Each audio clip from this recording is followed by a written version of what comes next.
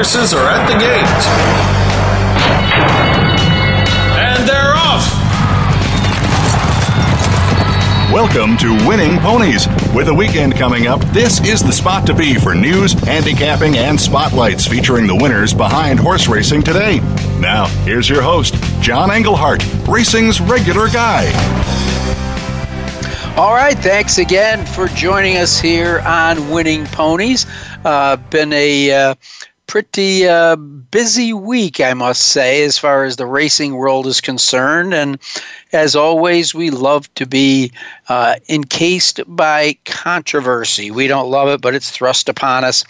And it was the big story out in the New York Times, kind of scaring everybody, going, justify bad test, shouldn't have been in the Triple Crown. And to Joe Sixpack at home, they're like, oh, no, here we go. We got just what we need, another race-fixing trouble in North America. It's the end of racing as we know it. And so being kind of the racing guy in my neighborhood, you know, people are always like, hey, John, what's going on with Justify? You know, they're going to take away his Triple Crown. What's going on? I'm like, well, did you read the next day's story? And they're like, no, I didn't see a follow-up story. Oh, because maybe that vilified Bob Baffert and the people associated with Justify. See, they only get the bad news. It's the way the media works, particularly right now in horse racing. So I'm going to try to do my damnedest to bring you the good stories, the upside stories of what's going on. And that's why I love interviewing authors and behind the scenes people, people that are really, involved in the game and love the game and have a reason to perpetuate it and to continue their lives and involvement in it. It's so hard work, but it's something you fall in love with. So that was my favorite comeback all week long was, hey, did you read what they wrote about the next day? That's right, crickets. No, I didn't read about the next day. Well, the next day, you got to read Bob Baffert's side of the story, and you got to read a little bit more about the California Horse Racing Board and why they backed off a little bit. What you've got to understand, and I'm probably ruining it again, as I told you last week, scopolamine, which is the active ingredient in Jimson weed, it gets in and contaminates the hay and straw in California. That's not a secret. But that didn't really come out in the New York Times story, did it? No, I don't think it did, John.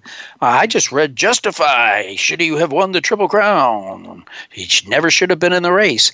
But what you've got to understand is the Racing Commission has been more than willing to allow for environmental contamination. And so it was them that skipped the usual investigation, because I believe there were other horses that also tested for it, because it does grow wild in California and it can get in the hay and straw. And by the way, ladies and gentlemen, do your homework on the inert ingredients in scopolamine, because I believe, if anything, it would slow a horse down. Why would you give it to your horse if you're trying to win the Santa Anita Derby if it's going to slow you down? Oh, very frustrated. But, again, if you're one of those people and people figure, hey, you're the racing person, I'll ask you about the Justify story. Ask them what they read the second day, and they'll all just give you a blank look. It's like, well, no, we only read the bad news. We didn't realize that it wasn't the trainer trying to duck anything. And by the way, ladies and gentlemen, all 3 Triple Crown races, Justify, tested totally clean. And you got to bet that they really look at you in a Triple Crown race. So enough said about that. Our second guest is Frank Angst from the Blood Horse, and he wrote a 3-page article on the incident, shall we call it. And so we're going to get to talk to Frank about the whole Justify situation and get it straight from the horse writer's mouth. Okay, while I got Frank, I'm going to make him do a little handicapping because this is the big day for Parks. We've got $2 million races. The Pennsylvania Derby, who is brought in a new group of players, because guess who's not going to be in the field?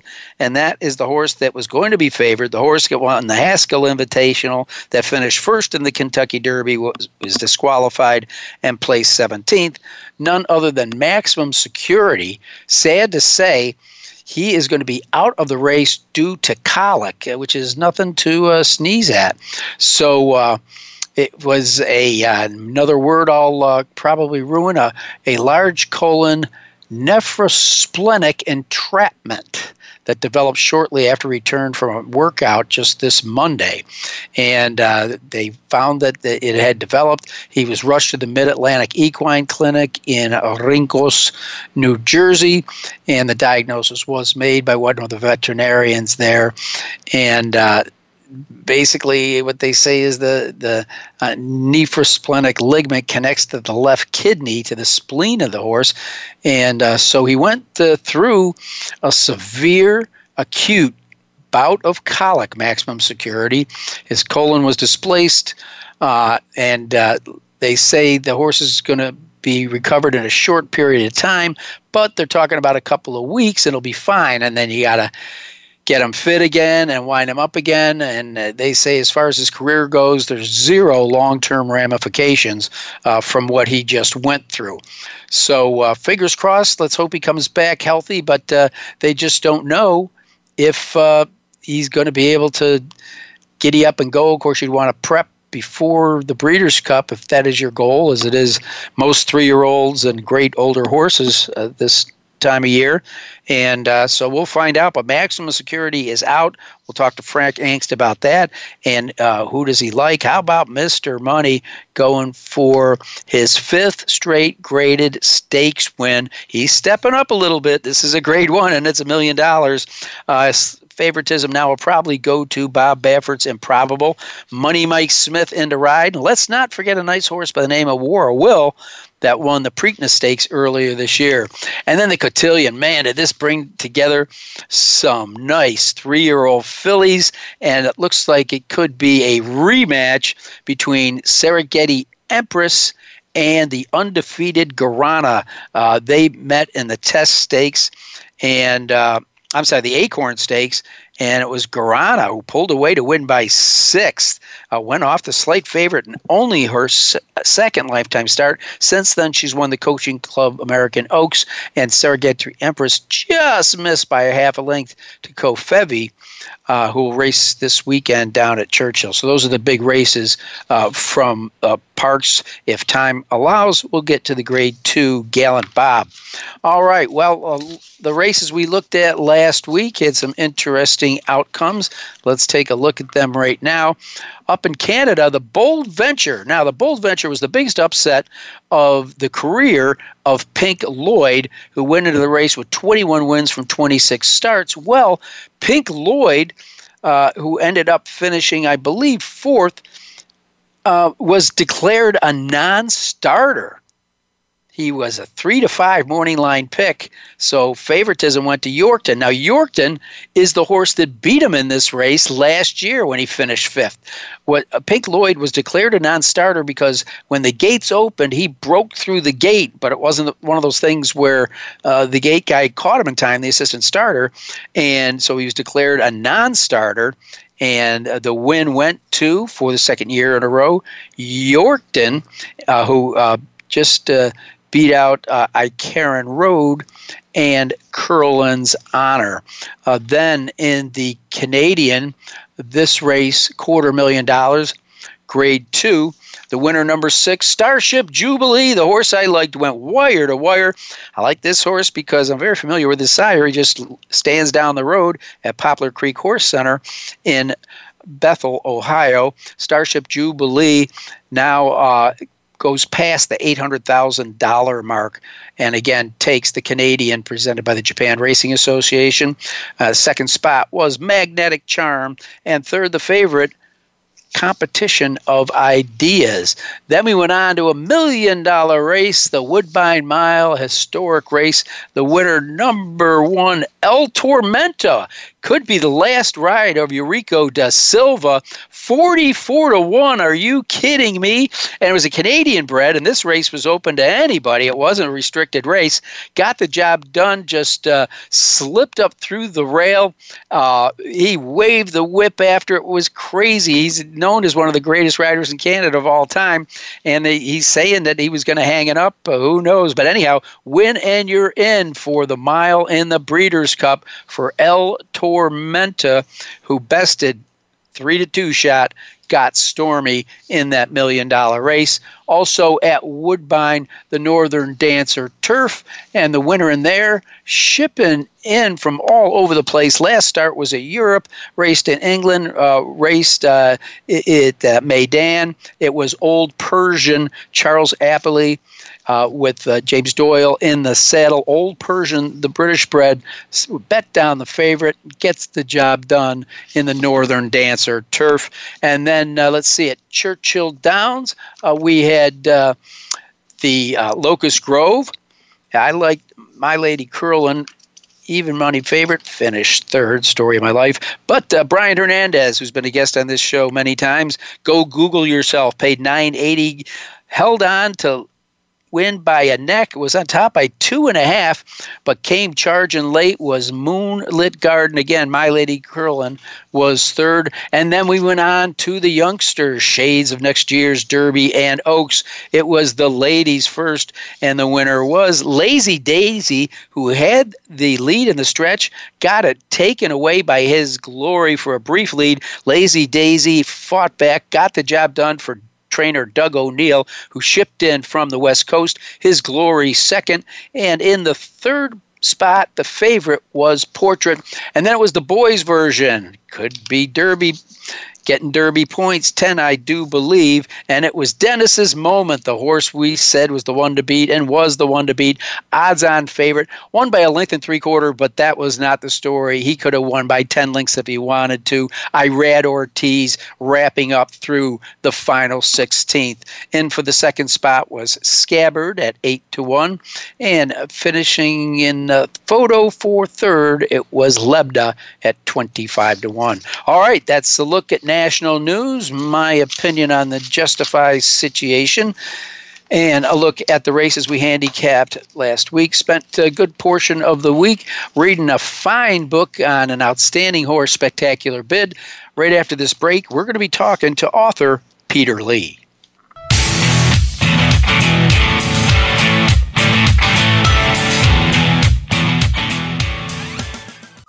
Streaming live, the leader in Internet talk radio, voiceamerica.com. And they're off!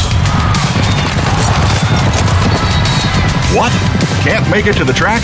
You can still get all the action with winningponies.com, the home of the easy win form, the most accurate predictions on thoroughbreds, quarters, and Arabian horses at most American and Canadian tracks. Whether it be the Triple Crown, Breeders' Cup, Travers, Haskell, or your daily races, don't worry, let winningponies.com make some money for you. Pick, bet, and cheer on live racing from Woodbine and Mohawk Park. Thoroughbred and harness action. The wagers are just the beginning. Watch award-winning broadcasts covering both breeds, incredible battles contested over the most unique grass course in North America. Experience the full fields with over 130 thoroughbred and 160 live harness days. Get access to free handicapping material and join the ranks of Woodbine and Mohawk Park players from all over the globe. For more information, visit woodbine.com. Now you don't have to stay linked to your desktop or laptop. Take Voice America on the go and listen anywhere. Get our mobile app for iPhone, BlackBerry, or Android at the Apple iTunes App Store, BlackBerry App World, or Android Market. Stimulating talk Gets those synapses in the brain firing really fast. all the time. The #1 Internet talk station where your opinion counts. voiceamerica.com.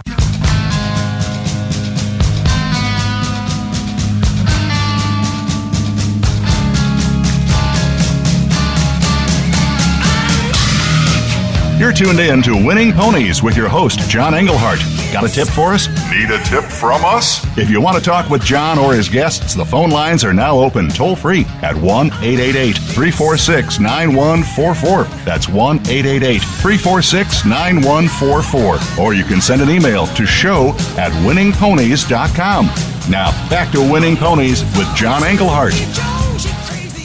All right. Well, the city of Atlanta isn't known as a hotbed of turf writers, but Peter Lee is an author who's writing out of Atlanta and writes about one of history's greatest horses that doesn't really, in my opinion, get the credit that he deserves. His name is Peter Lee.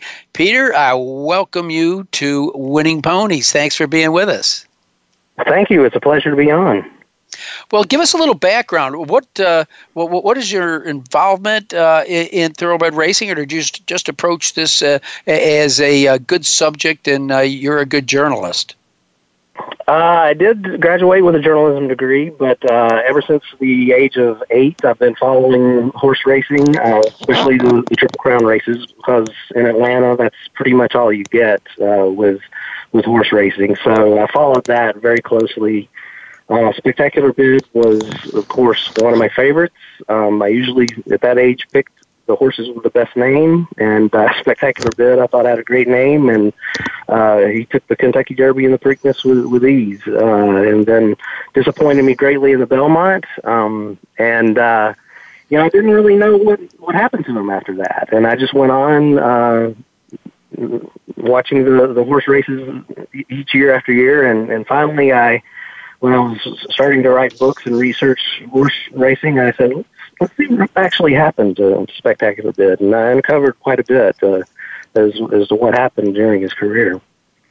Well, and that's some of the things I want to talk to you about. I do see you really did your research, and you're excellent at crediting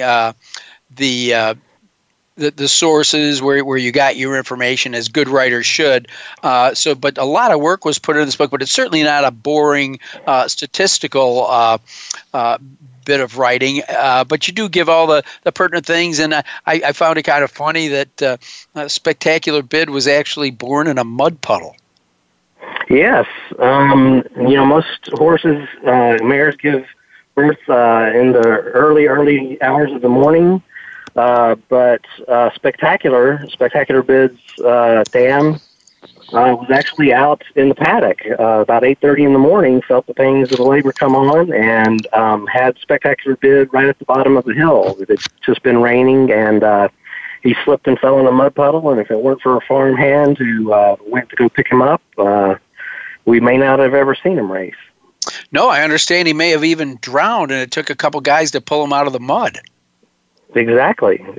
So it took an alert bunch of people to realize what had happened, and they quickly got the horses back up to the stables to take care of Spectacular Bid. But it was a close one.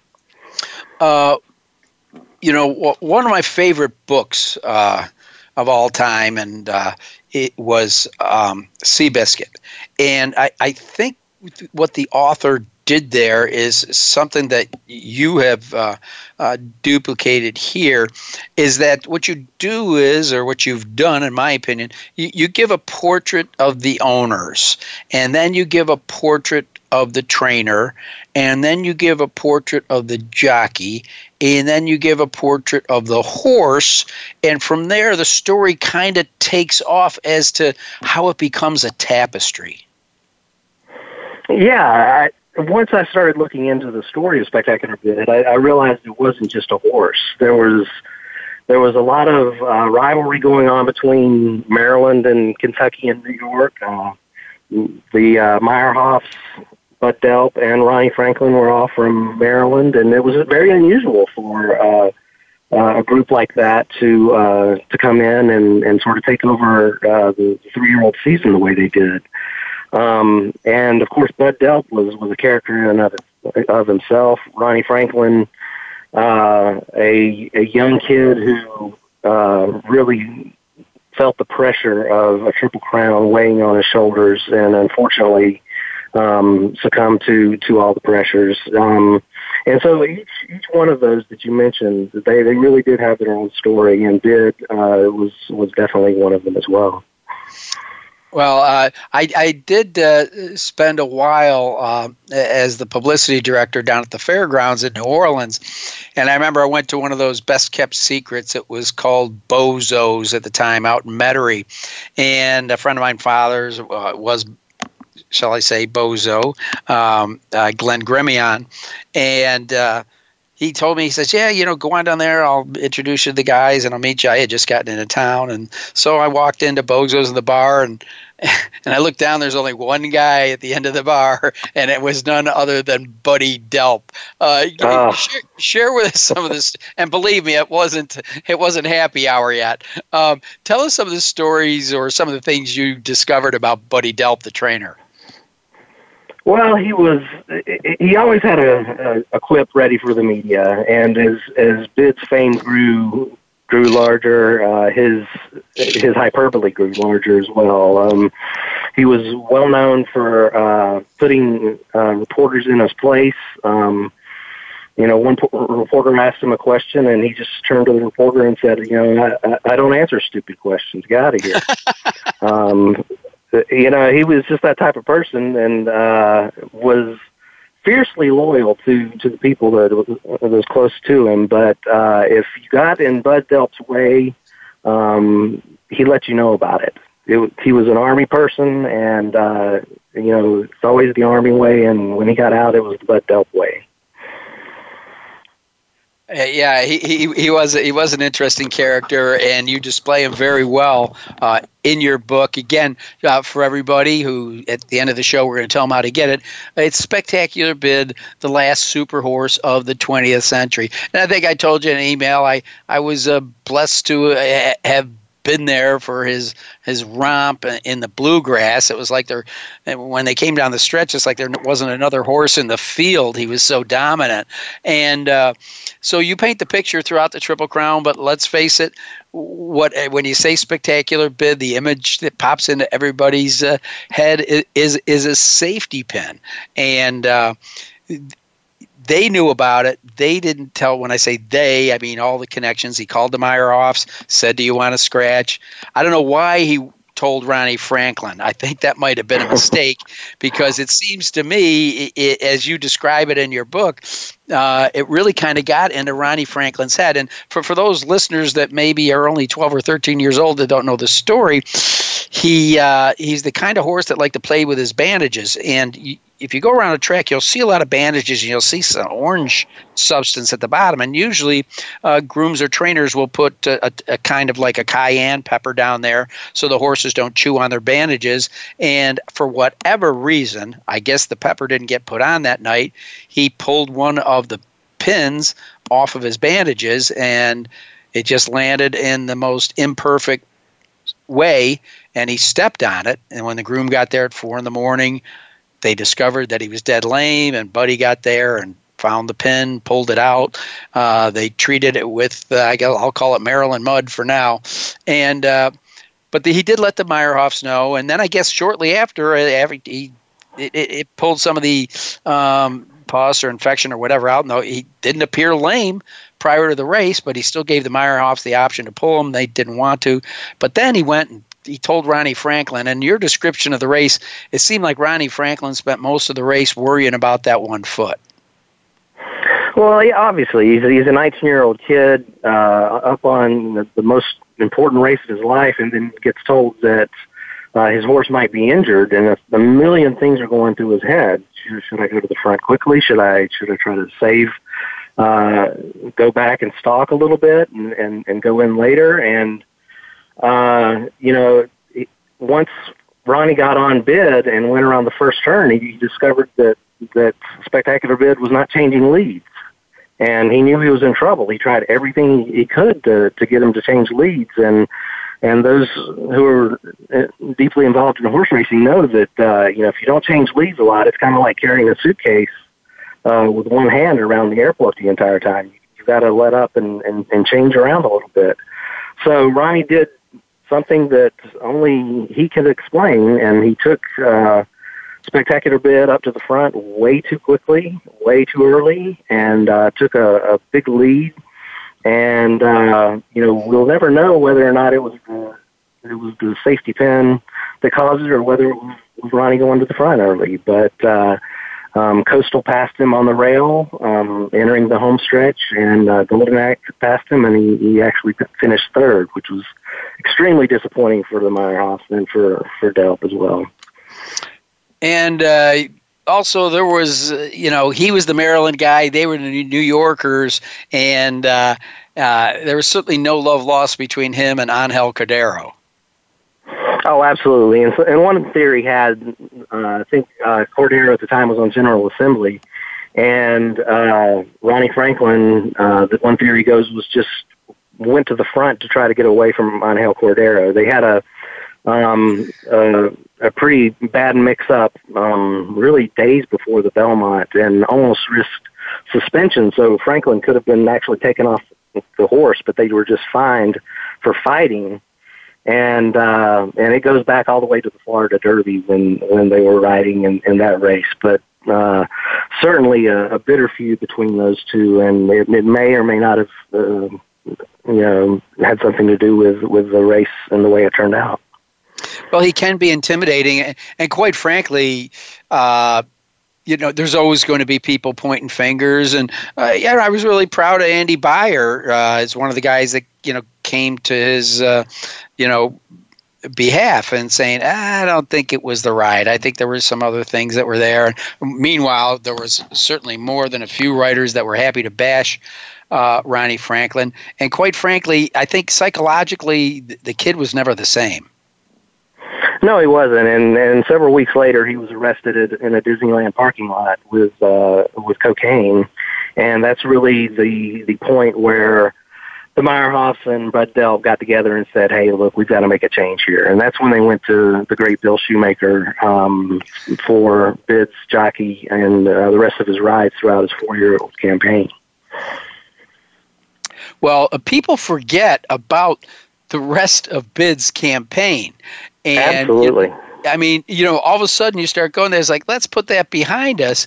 And in the same year, warms up with, an allowance race, and then comes out, and the Marlboro Cup back then was one of the biggest races, and he certainly proved himself that he was every bit as good as horses that beat him that day. In the Marlboro Gold Cup, Grade 1, the Bid won it, General Assembly ran second, Coastal ran third, and then he decided to take on the big boys, and I was there when Affirmed tried to take on Seattle Slew. And I was a big Affirmed fan. Of course, I love Slew, and he couldn't do it, And now Spectacular Bid tried to take on Triple Crown winner Affirmed in the Jockey Club Gold Cup, and he couldn't do it. And I think that just gives credence to it's a big difference between 3 and 4. It's a high school kid playing against a college guy. And after that Bid, he reeled off the Grade 2 Meadowlands Cup, the Malibu Stakes, the San Fernando, the Strube, the Santa Anita Handicap, Mervyn Leroy, the California Stakes, the Washington Park Handicap, the Haskell Handicap, and ta-da, the Grade 1 Woodward Stakes. People kind of forget that about Bid. They just remember that safety pin. Exactly, yeah, and so much happened. He was out 3 months because of the injury at before the Belmont Stakes. So, those who believe that there wasn't a safety pin, something actually happened. But like you said, he came back. Bill Shoemaker got on him, and after a disappointing loss to Affirmed, he reeled off 10 races in a row and went unbeaten as a 4-year-old. The Strube Stakes, 157 4/5 for 1 1/4 miles, still a world record on dirt. And of course the Woodward Stakes that you mentioned, where no one faced him. He went alone and won in a walkover, the first one since Coal Town in 1949. And don't believe there's been one in a stakes since then. So it's the ultimate honor, really, that you can give to a horse. Well, all of us had, at that time, a lot of high expectations for him as a stallion, but he never was able to apply his ability on the racetrack to many of his offspring. Yeah, and that's what makes him, I think, so special. His mother, Spectacular, was a winner at county fairs, won only a handful of races. Of course, his father was Bill Bitter, which was a great stallion, but not much was expected of him, and he was sold as a yearling for only $37,000, and then came out of nowhere and won 26 out of 30 races, and was syndicated for a lot of money, and people expected big things from him, but one person told me that it was really like lightning in a bottle, where you had one horse at one particular time where all the genes just seemed to click. And you couldn't really repeat that, time after time in the breeding shed. And it just shows that he was a spectacular horse. Yeah, and it's funny, over the years when I saw him, he was, a dark steel gray, a 3-year-old. And then when you see the horses photos as he grew older, how, he turned definitely roan and, almost white towards the end of his career, but still all the, Barbara Livingston did a great job chronicling his life since he ended up standing in New York, and that's her home base, to see him evolve over the years into this beautiful white stallion. Well, Peter Lee, it's a great read, and like I said, you kind of broke it up in segments where people can learn about the owner, the trainer, the jockey, the horse, and then his career. They're already putting out the pumpkin spice latte, so it's not too early to start pumping Christmas books. And so I want you to tell our listeners where they go to get Spectacular Bid, the last superhorse of the 20th century. Well, you can buy it at several places. Of course, Amazon and Barnes & Noble are two major retailers which carry the book. You can talk to your local bookstore. They can get it as well, and you can buy it through the University Press of Kentucky.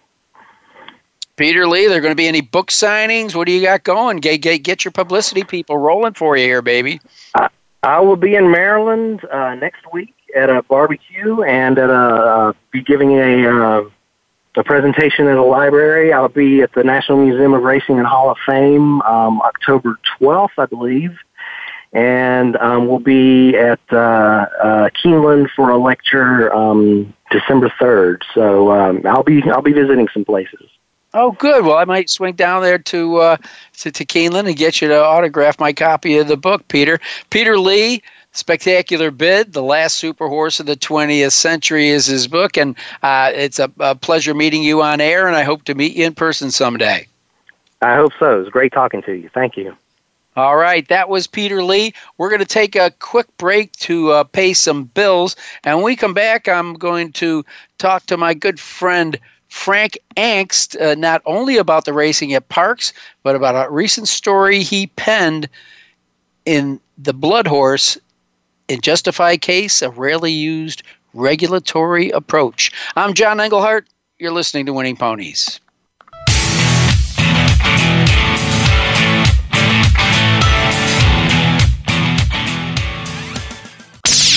The Internet's #1 talk station. #1 talk station. VoiceAmerica.com.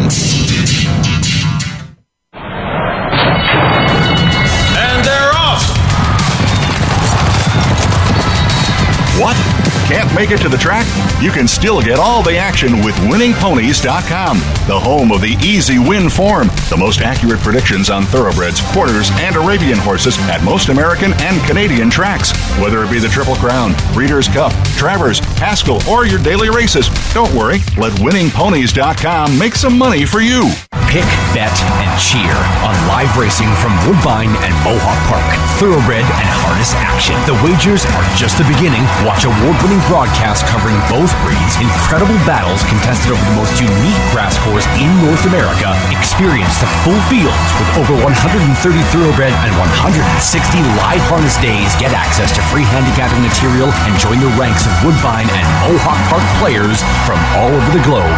For more information, visit woodbine.com. Follow the Voice America Variety channel on Twitter. Our hosts always have something to say, and we know that you do too. We tweet on today's hot topics, and you're welcome to follow us. Speak up and join in at Voice AM Variety. That's at Voice AM Variety. Streaming live, the leader in Internet talk radio, voiceamerica.com.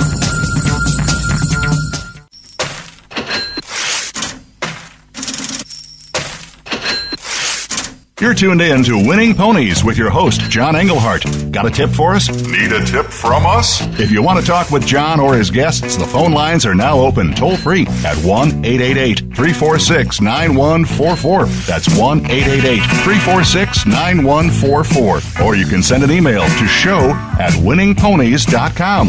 Now, back to Winning Ponies with John Englehart. All right, well, Peter Lee from Spectacular Bids book was a first-time starter, and now we've got a guy that's been in the gate at Winning Ponies many, many times because I enjoy having him on, and he's extremely talented. From the Blood Horse, Frank Angst. Frank, how have you been? Pretty good. How are you doing, John? I'm doing okay. I just... I'm going to share with you a little bit of story I led at the top of the show with. Is like, I've met a lot of people, just as probably you have, people in your neighborhood that know you. Say, oh yeah, Frank, he's involved with horses, he knows. And so people come out, hey John, how about this Justified thing? I mean, what's going on? Should he have won the Triple Crown? What's going on? I said, well, did you read the next day's paper? And they all just give me silence. They go, no. I said, oh, you know why? Because the media didn't publish the retort. The media didn't publish Bob Baffert's reply. The media didn't publish that this may have been the California Horse Racing Board. All they wanted to read about is the fact that here we go at racing. There, they wanted to see a Triple Crown winner, so they let this horse run, even though he should have. Again, they push under the table the fact that he tested totally clean for all 3 Triple Crown races. And so it just kills me, Frank. People love punching us, but they don't follow the whole fight, and find out that our hand was raised in the 12th round. It's very frustrating to me that the media just puts out this stuff, and I'm not talking about the Blood Horse or anybody. I'm talking about the New York Times and all of the the internet people that love to just jump on us, hoping that we're down, and they don't follow up with the full story. I mean, let's face it. If they ruled that Baffert couldn't run in the Derby, he wouldn't have run in the Derby. But until somebody tells me I can't start my horse in the Derby, you can bet I'm starting him in the Derby if he's that good. And so anyhow, I'm going to turn it over to you, Frank. You've done more research on this than me. But, I mean, was this an overreaction by the media without doing their homework? I mean, not sure. I mean, there are definitely things brought up in the New York Times story that I have concerns about and still have concerns about. They were way out in front that this occurred. But I can also understand why the California Horse Racing Board acted the way it did. Although there's still things I would like some more information before making a final judgment. The New York Times was the one that went out there and got a lot of documents through Freedom of Information Act. Well, that takes time, so I don't have all those. But what I did have was an opportunity to talk with the people at the CHRB. And what they said is very much in line with what the industry has been trying to do the last few years, is make concessions for contamination. Correct. Tell our audience a little bit more about that. I mentioned at the beginning, but this is something that that happens in California. I won't say with regularity, but it is a fact that sometimes the straw and the hay gets contaminated by Jimson weed, of which the main product of that is the scopolamine, if I've ever said that correctly. Yeah. It's been a problem for some time up there that Jimson weed can get mixed in with the feed or the hay. And then when horses eat it, they can test positive for this scopolamine substance. What the CHRB put in place, essentially, which a lot of people don't understand, and I'm not saying, like, it can be argued that this is not the policy that should be in place, but this is the policy they have in place. So I'm not advocating it. I'm trying to let our readers understand why this went the way it did. And basically what they've put in place is you have a lab that does a study. What we would call a drug test. They do a drug test. And then the next step in California, where they have an equine medical director named Rick Arthur, he then reviews the whole test. So before he makes a call of whether it's a positive. So in reviewing the test for Justify after the Santa Anita Derby, he did test positive for scopolamine at a high level too, relatively high compared to some other horses, I should say. And at any rate, so he saw that. So initially you would think, oh, this needs to be a positive and investigated.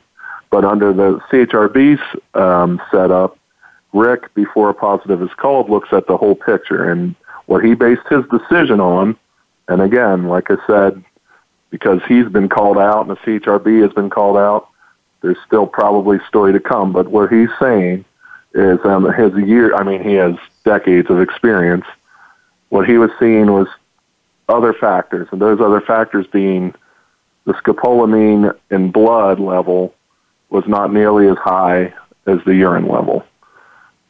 Second, and the other factor that he saw was that there were 5 other horses, so a total of 6, that showed some level of scopolamine, including one other one that was over a threshold.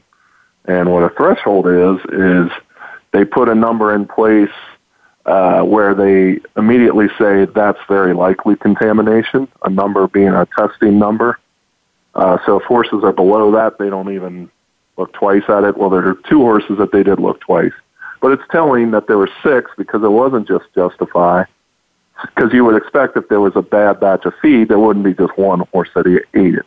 So that's his logic on that. Again, other people can have other opinions, but that's how he approached it. And then to me, what was the biggest deciding factor for him is he said that scopolamine and apophine were both found in Justify's positive.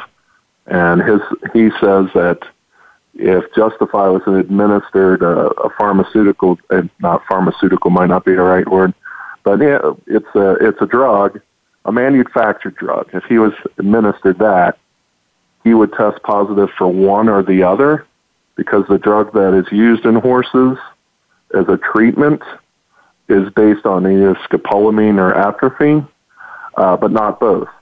Where you will find both is in Jimson weed. So based on all of that, he never called a positive. So, I mean, one thing that I've tried to compare it to is if a lab looks at something, they make a decision one way or another. They say this is a positive or not a positive. No one would ever hear of that. But the fact that it went to the equine medical director in California, there was some amount of record on it, and the horse was over the limit. But because of those other factors, he thinks it was very much contamination, and that's the decision that he made. My concerns that I'm still looking at, quite frankly, are the high level. It was 300 nanograms, which sounds, it's still, everything's relative. But a few years ago, they had 5 or 6 positives for this, and at that time, there was little recognition of contamination, and it was pursued a long way, and ultimately the trainers were not fined, but horses were disqualified. And on all those levels, they were well below 300. I believe the highest one was 47, but nothing over 100, I'm sure of that. But that was a different era. Horsemen's groups have really been out there encouraging the people that regulate the sport to consider contamination. We had a case of Kentucky Downs a few years ago, and that went forward with an investigation, and it went forward with some level of of the racing commission, and they made a decision that it was contamination, and they were largely applauded for it. So it does, in the California Horse Racing Board's case, it was made before there was ever any investigation. It's the setup they have that gives me a little bit of pause. It puts a lot of power in one person's hands. In one person's hands, this setup, that probably should be looked at. Decisions were made once he made his determination, he and Executive Director Rick Bedecker. So it was two people, but I would say that Rick Arthur was probably, he's the one that has the expertise. So Rick Arthur and Rick Bedecker went to the racing board and told them their thoughts and made their recommendation that they do not call a positive. And the board unanimously approved of that recommendation. All of that was done in executive session, which means it was not done before the public, which certainly is a concern. I understand the CHRB's idea on it is, in these days, it's very much a horseman is guilty till proven innocent. So if in public record they say this horse came back with a positive, and even if they say we think it's a contamination, but it was a positive, a certain amount of people's reputation is going to be harmed. So I believe that's why they put the protocol that they've put in place. That's what the reasoning they said that they've done. It probably deserves to be looked at. Is this the best way to do things? Do we not want to make these types of results public at all? Arguments can be made on both sides. Well, Frank, just real quick, because I do want to get your input on some of the parks races this weekend. Sure. Isn't scopolamine something that you wouldn't want to treat your horse with? I understand it'd be something that would not be a performance-enhancing, I'll call it a drug for now, but that's not the right word. Right.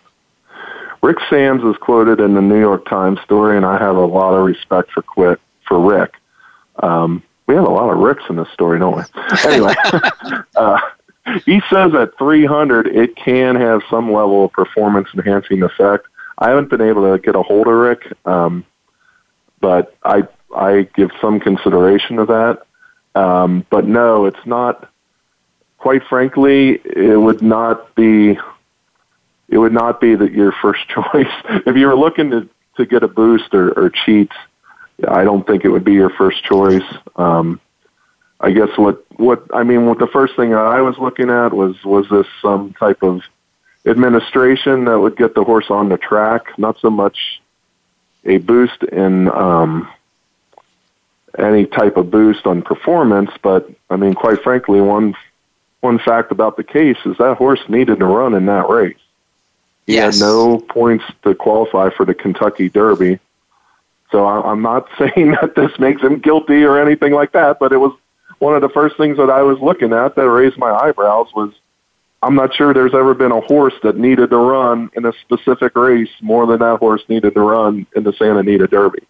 So that gave me, as a reporter, that at least had me curious. I haven't found any evidence that that's occurred. I'm still looking at the full case, but I thought the CHRB at least made I think they at least put their reasoning out there and their protocol out there and how they did things. I think because so much was done behind closed doors, I think that still needs to be looked at. I reserve some amount of judgment, but I think at least to me what they were saying, it does make sense, and it's been a direction that the industry's been going for the last few years. All right, Frank, let's put your handicapping hat on. Big changes in the Pennsylvania Derby where the favorite Maximum Security, I'm glad they caught it in time, but he had a pretty serious case of colic from everything. I'm not a veterinarian, but from what I've read in the industry news, they caught this thing just in time. It's not going to be career-ending, but Maximum Security out of Parks's Pennsylvania Derby, Grade 1, $1 million. We're down to half a dozen. It looks like Improbable, a Bob Baffert trainee. Hopefully they've watched his feed this week. Will ship in from Del Mar. It will inherit favoritism. You've got the Preakness winner, gorgeous physical specimen, War of Will there, and a horse that I can't hang my heart on, Mr. Money, who's just been grinding it out, going for his 5th consecutive graded stakes race, but he's stepping up from Grade 3 races to Grade 1. I'm painting the picture. You tell me your story. Yeah, I mean, Mr. Money, you have to admire a horse like that. That's just that consistency, and he's put together a nice run, and now he's stepping up to Grade 1. I'm going to kind of just go back to one of my opinions from early in the year, as I thought pretty highly of Improbable, and I think he's back in top form here, and I like his running style for this track. I know in this last race he was kind of competing for the lead, but I think he's naturally a little bit more, just slightly off the pace. Yeah. And I like that at Parks. I mean, not that I'm betting Parks every day, but the times I've looked at it, it sure looks very difficult to go gate to wire at that track, which is there's few tracks left like that anymore. I think it and Prairie Meadows are the two tracks where you got a chance as a closer. So I look for Improbable to be just a little bit off the pace and make a run and win this.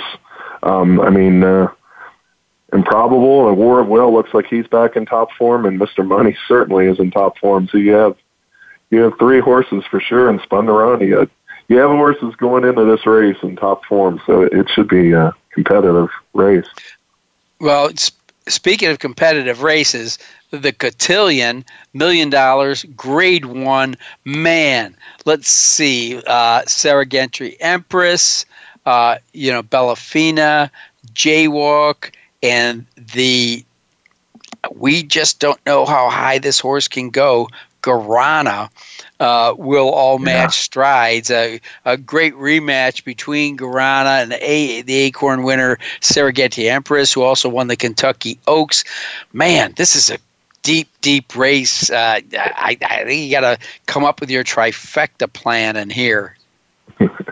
I'll tell you what, this is where I'm going to put my opinion of that surface.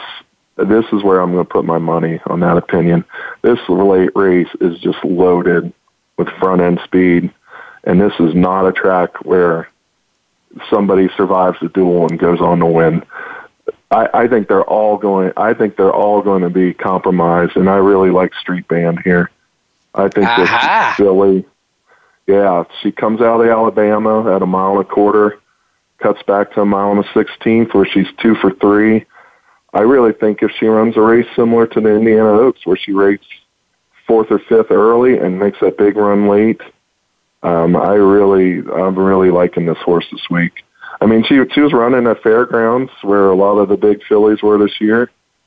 She's run with this level and has won her share, and I think this race sets up for her. So it's a talented filly. These closer types, they don't always get their run.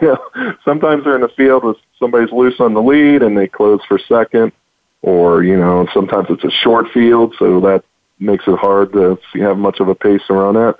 Here, she's going to get her pace, and it's not like she hangs. She wins her fair share for sure. So I really like how this sets up for her. I love it. 8-1, and one of my favorite jocks, Sophie Doyle, who this is going to make a great story about how she is stuck with this horse. She drives down from Chicago to work the horse out at Churchill Downs whenever it needs a work for Larry Jones. It's super, and I would love to see Street Band upset some of those big horses we're talking about, including last year's Eclipse Award winner Jaywalk. Well, they're telling me I got a minute left. Real quick, did you take a look at the Gallant Bob? I did, and I was looking off the pace again in that one. I'm operating off my computer tonight, John, so let me call that up. But I was like that. Now, you could get a little bit wild in this one. The 2 inside horses, War Toxin and who am I forgetting there, John? War Bridle. War Bridle. The 2 were very long shots. I'm not brave enough to play them to win, but I would maybe put them underneath in some exacta trifecta type plays because, again, this race is loaded with speed, and I think it might be a question of who rates the best between the 6 and the 7, which the 7 is favored King Jack. But Landeskog, I think, is probably more apt to rate just a little bit. And it's hot connections, Doug O'Neill and the jockey Cedillo, and Eric Johnson, the hockey player from the Colorado Avalanche. He owns a part of this horse. They won with Lazy Daisy last weekend at Churchill, so you got that angle. They're shipping east again, trying to land another race. So I think that's a horse again. I'm being consistent this week. I'm looking for some horses that can come off the pace on this surface, and those are the 3 I like. The Derby, I don't see as much early speed, but in the Sprint and the Cotillion, I see a lot of early speed. All right, well, and if Frank, I'm wrong, Frank, they're telling me I got to wind up here. I want to thank Frank Angst for being with us, and also author Peter Lee. I'm John Englehart. You've been listening to Winning Ponies. Thanks for listening to Winning Ponies with John Englehart. We know the information from today's show will help you at the next post. Keep listening for more next Thursday at 8 p.m. Eastern Time, 5 p.m. Pacific on the Voice America Sports Network.